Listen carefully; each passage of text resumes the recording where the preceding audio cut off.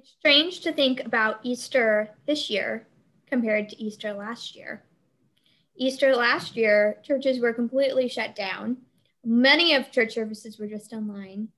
Many families did not get together. This year, we are still in the pandemic, and yet it looks completely and totally different as people are being cautious, wearing masks, doing as much as they can while still being safe.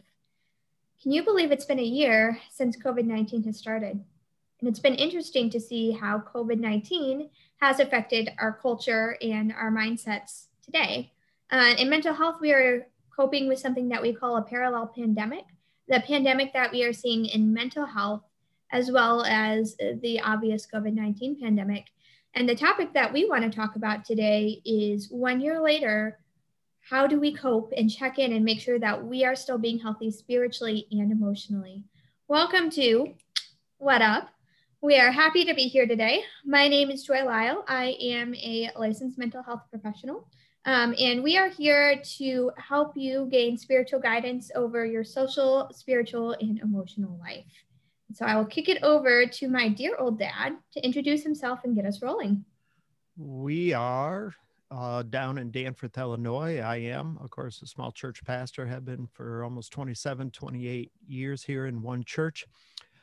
And as our title says, and as my daughter Joy brought out, it's COVID 1 year later, and we're doing a checkup of spiritual and mental health. And Joy, you are so right about a year makes a big difference. Last year, church was empty. I was preaching to a webcam. Your brother Thomas came in and did some music. Of course, there was nobody singing in the church because it was all online. And this year we had 57 in church, which is a nice number during COVID. And we had music and we had people wearing masks and yet being safe. But it turned out to be a beautiful Easter Sunday, considering everything. And I know when I was thinking about COVID 1 year later, I still have concerns about continual isolation.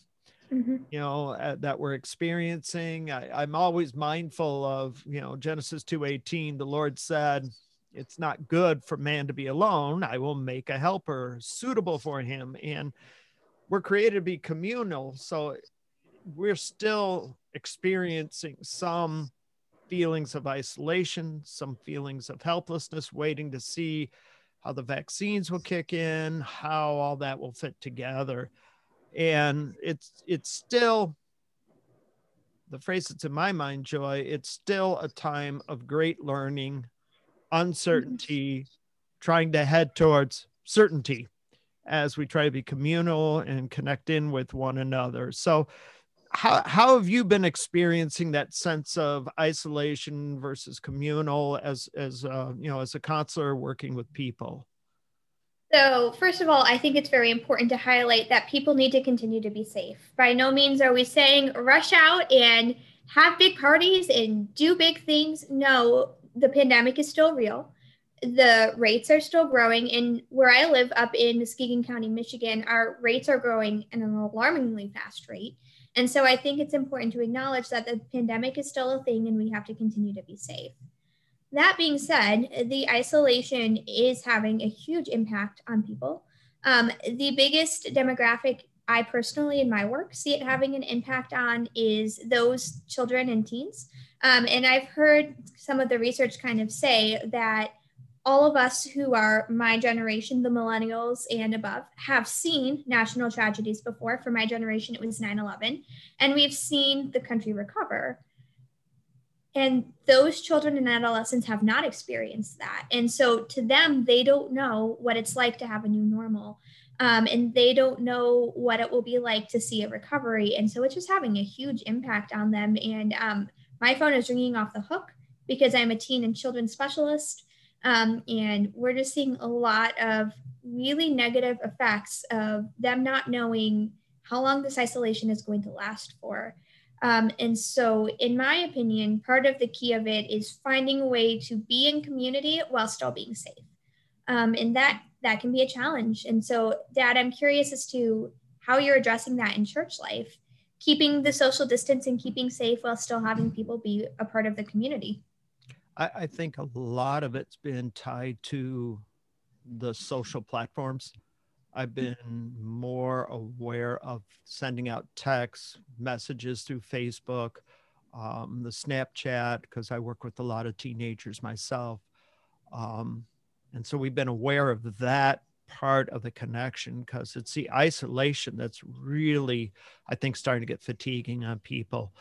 Mm-hmm. We've been, as a church and church leadership, wanting to kick over more stuff.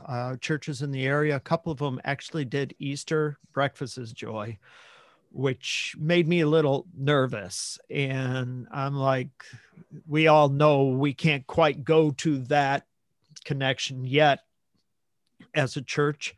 And so we work through keeping connection. Usually when we do church, even right now, we still have a high percentage of mask wearers. They're still overall keeping social distancing, but we're also having, you grew up in Danforth Church, they love to talk, they love to get out, and they don't leave church when church is over. That's what's unique about Danforth, has been for years, which is what I love. And they're staying around with one another, but they're still keeping the masks on. They're still working through doing that type of prevention with COVID. Um, and it's sort of a scary thing in terms of wanting to make that connection, wanting to say we could end this isolation, to wanting to be communal and being connected together. And when we worship, I think that from a mental health viewpoint, I think, Joy, worshiping together helps attack that issue of I'm feeling alone. It helps in saying I'm not isolated. How do you feel as I say stuff like this, Joy? First of all, once again, want to emphasize, I feel as if it's important to be careful Yeah. in the face of everything going on, right? It's not a good, in my personal opinion, it is not a good witness to Christ's name if his church is the one who has COVID outbreaks, right? That is not the witness that we want to have to our community. But at the same time, yeah, the communal aspect of worship is so important, and making sure that people feel heard and supported and not isolated is so, so important, both for spiritual and for mental health, right? And I think, Joy, the question that I ask is, how can we enable people from a spiritual side, from the spiritual health side? I mean, since What Up is all about maintaining a mental and spiritual health, when we look over that, that vision of What Up, I've asked the question all through this for at least a year of how do you maintain that sense of internal joy? How do you bring to life, Psalm 28, 6-7, praise be to the Lord, for he has heard my cry for mercy. The Lord is my strength and my shield. My heart trusts in him, and he helps me. My heart leaps for joy, and with my song, I praise him.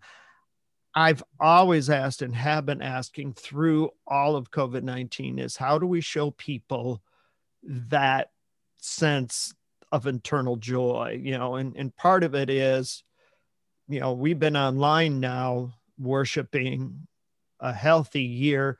We've had a lot of learning of how to do online ministry.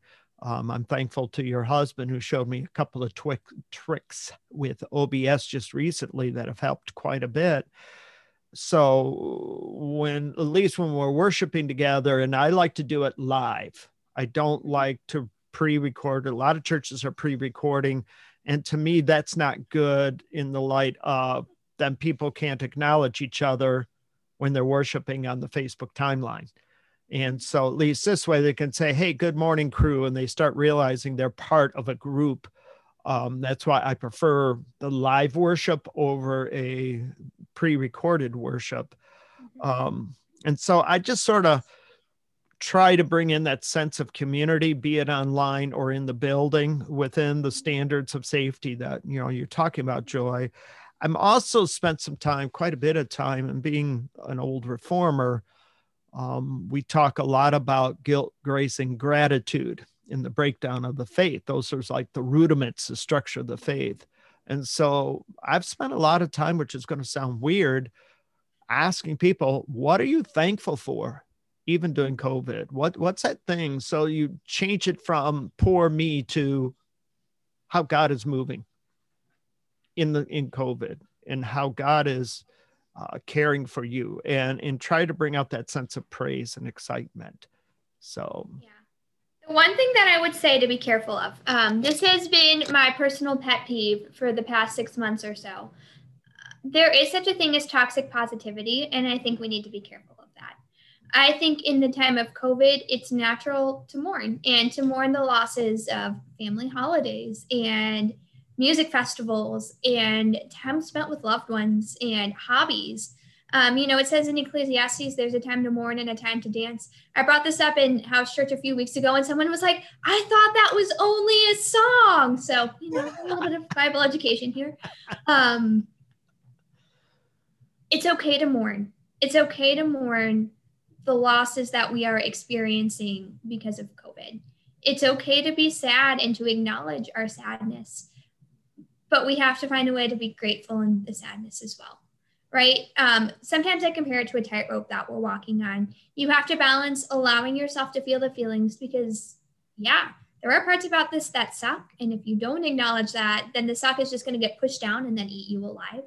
But also realizing that there's some good things that are coming out of this too, like increased communication and increased church viability, like the online church and how that has expanded the gospel to different places.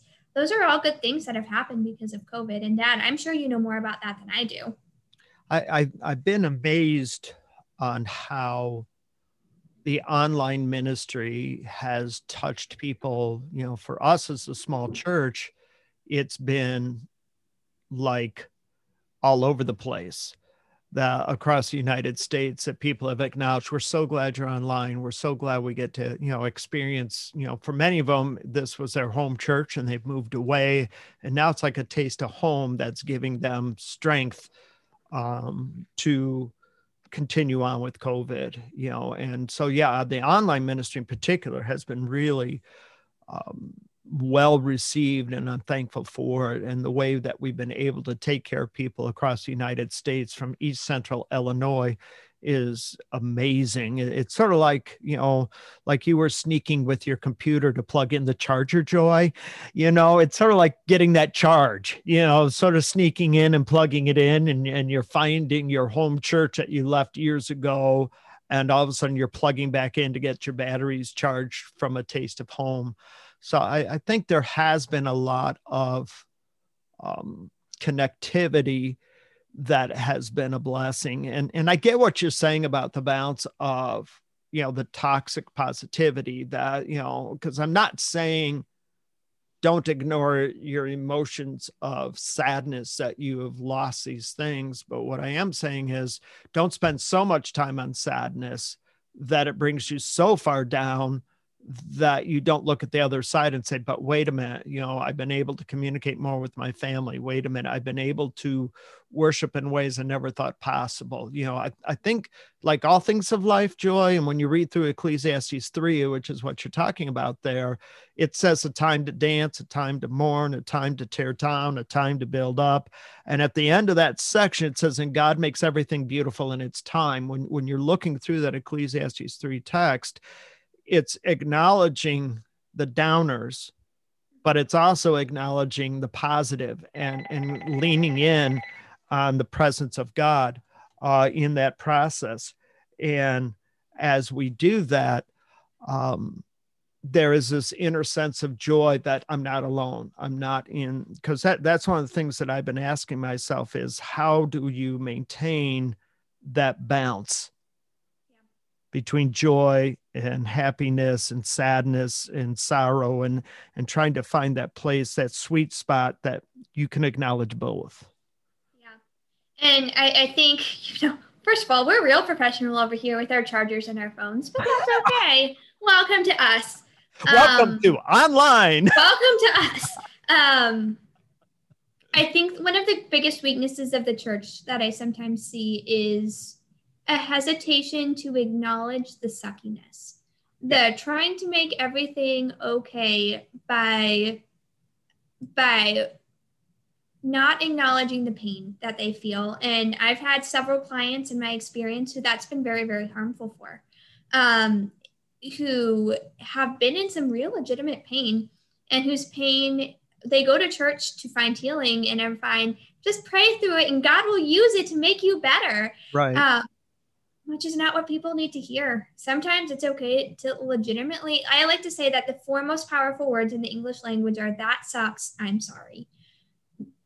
Because I think sometimes we need to acknowledge that. So as a church and as spiritually and emotionally healthy people, once again, that balance is just so, so important. And we highly encourage you to find it for yourself, right? Find the places where you can be thankful and allow yourself to mourn the places that need to mourn, and find that balance.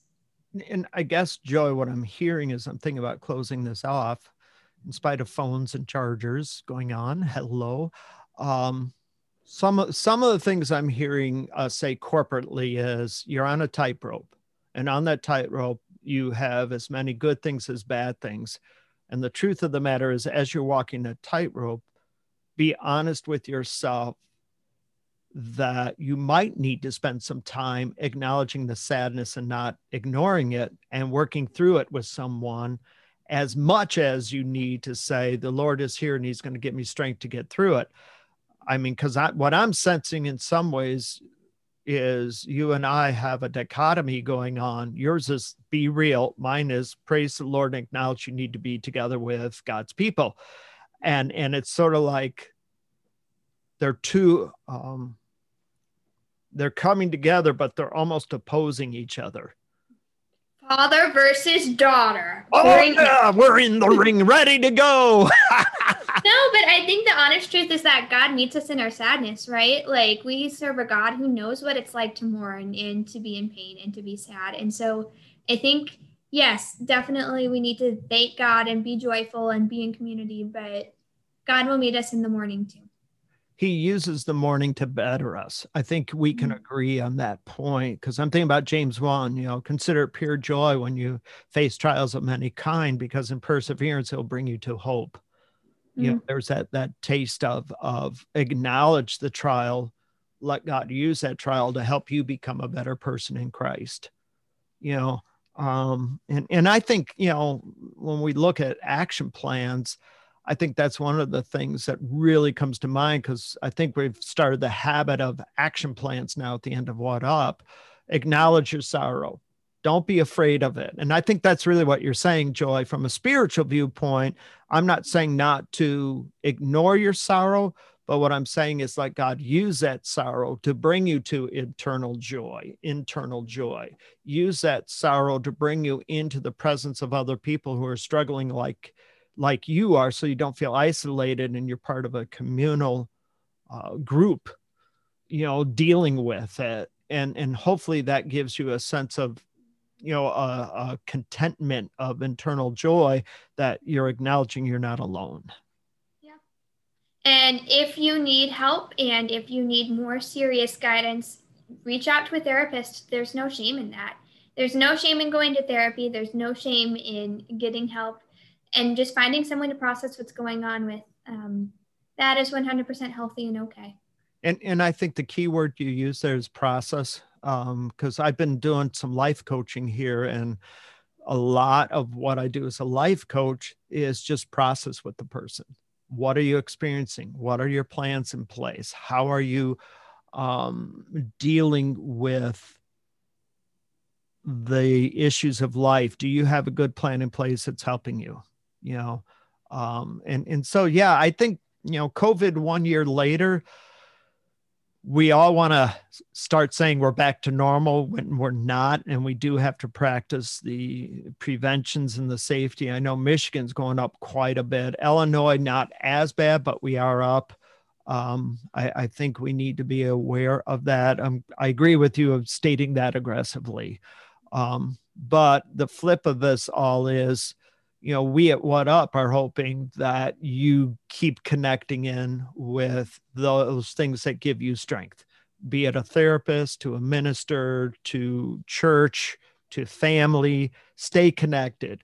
keep processing so that you can stay stable with your mental health and spiritual health. And stay connected to us through our Facebook page by liking and by continuing to follow our videos. We consider all of you to be a part of our community, and we want to lift you up however we can. So feel free to reach out, comment, send us a message, and let us know how we can be praying and lifting you as our community up as well. I agree. Plus, add to that, if you are blessed by this, please share it. The more sharing, the better, because that means we're helping more people, which is what Joy and I want to do. So until we meet again, I'm Pastor Don MacDonald signing off from What Up, and you are? Joy Lyle, thank you for being with us today. And we're going to say bye. We'll see you again. Take care, everybody.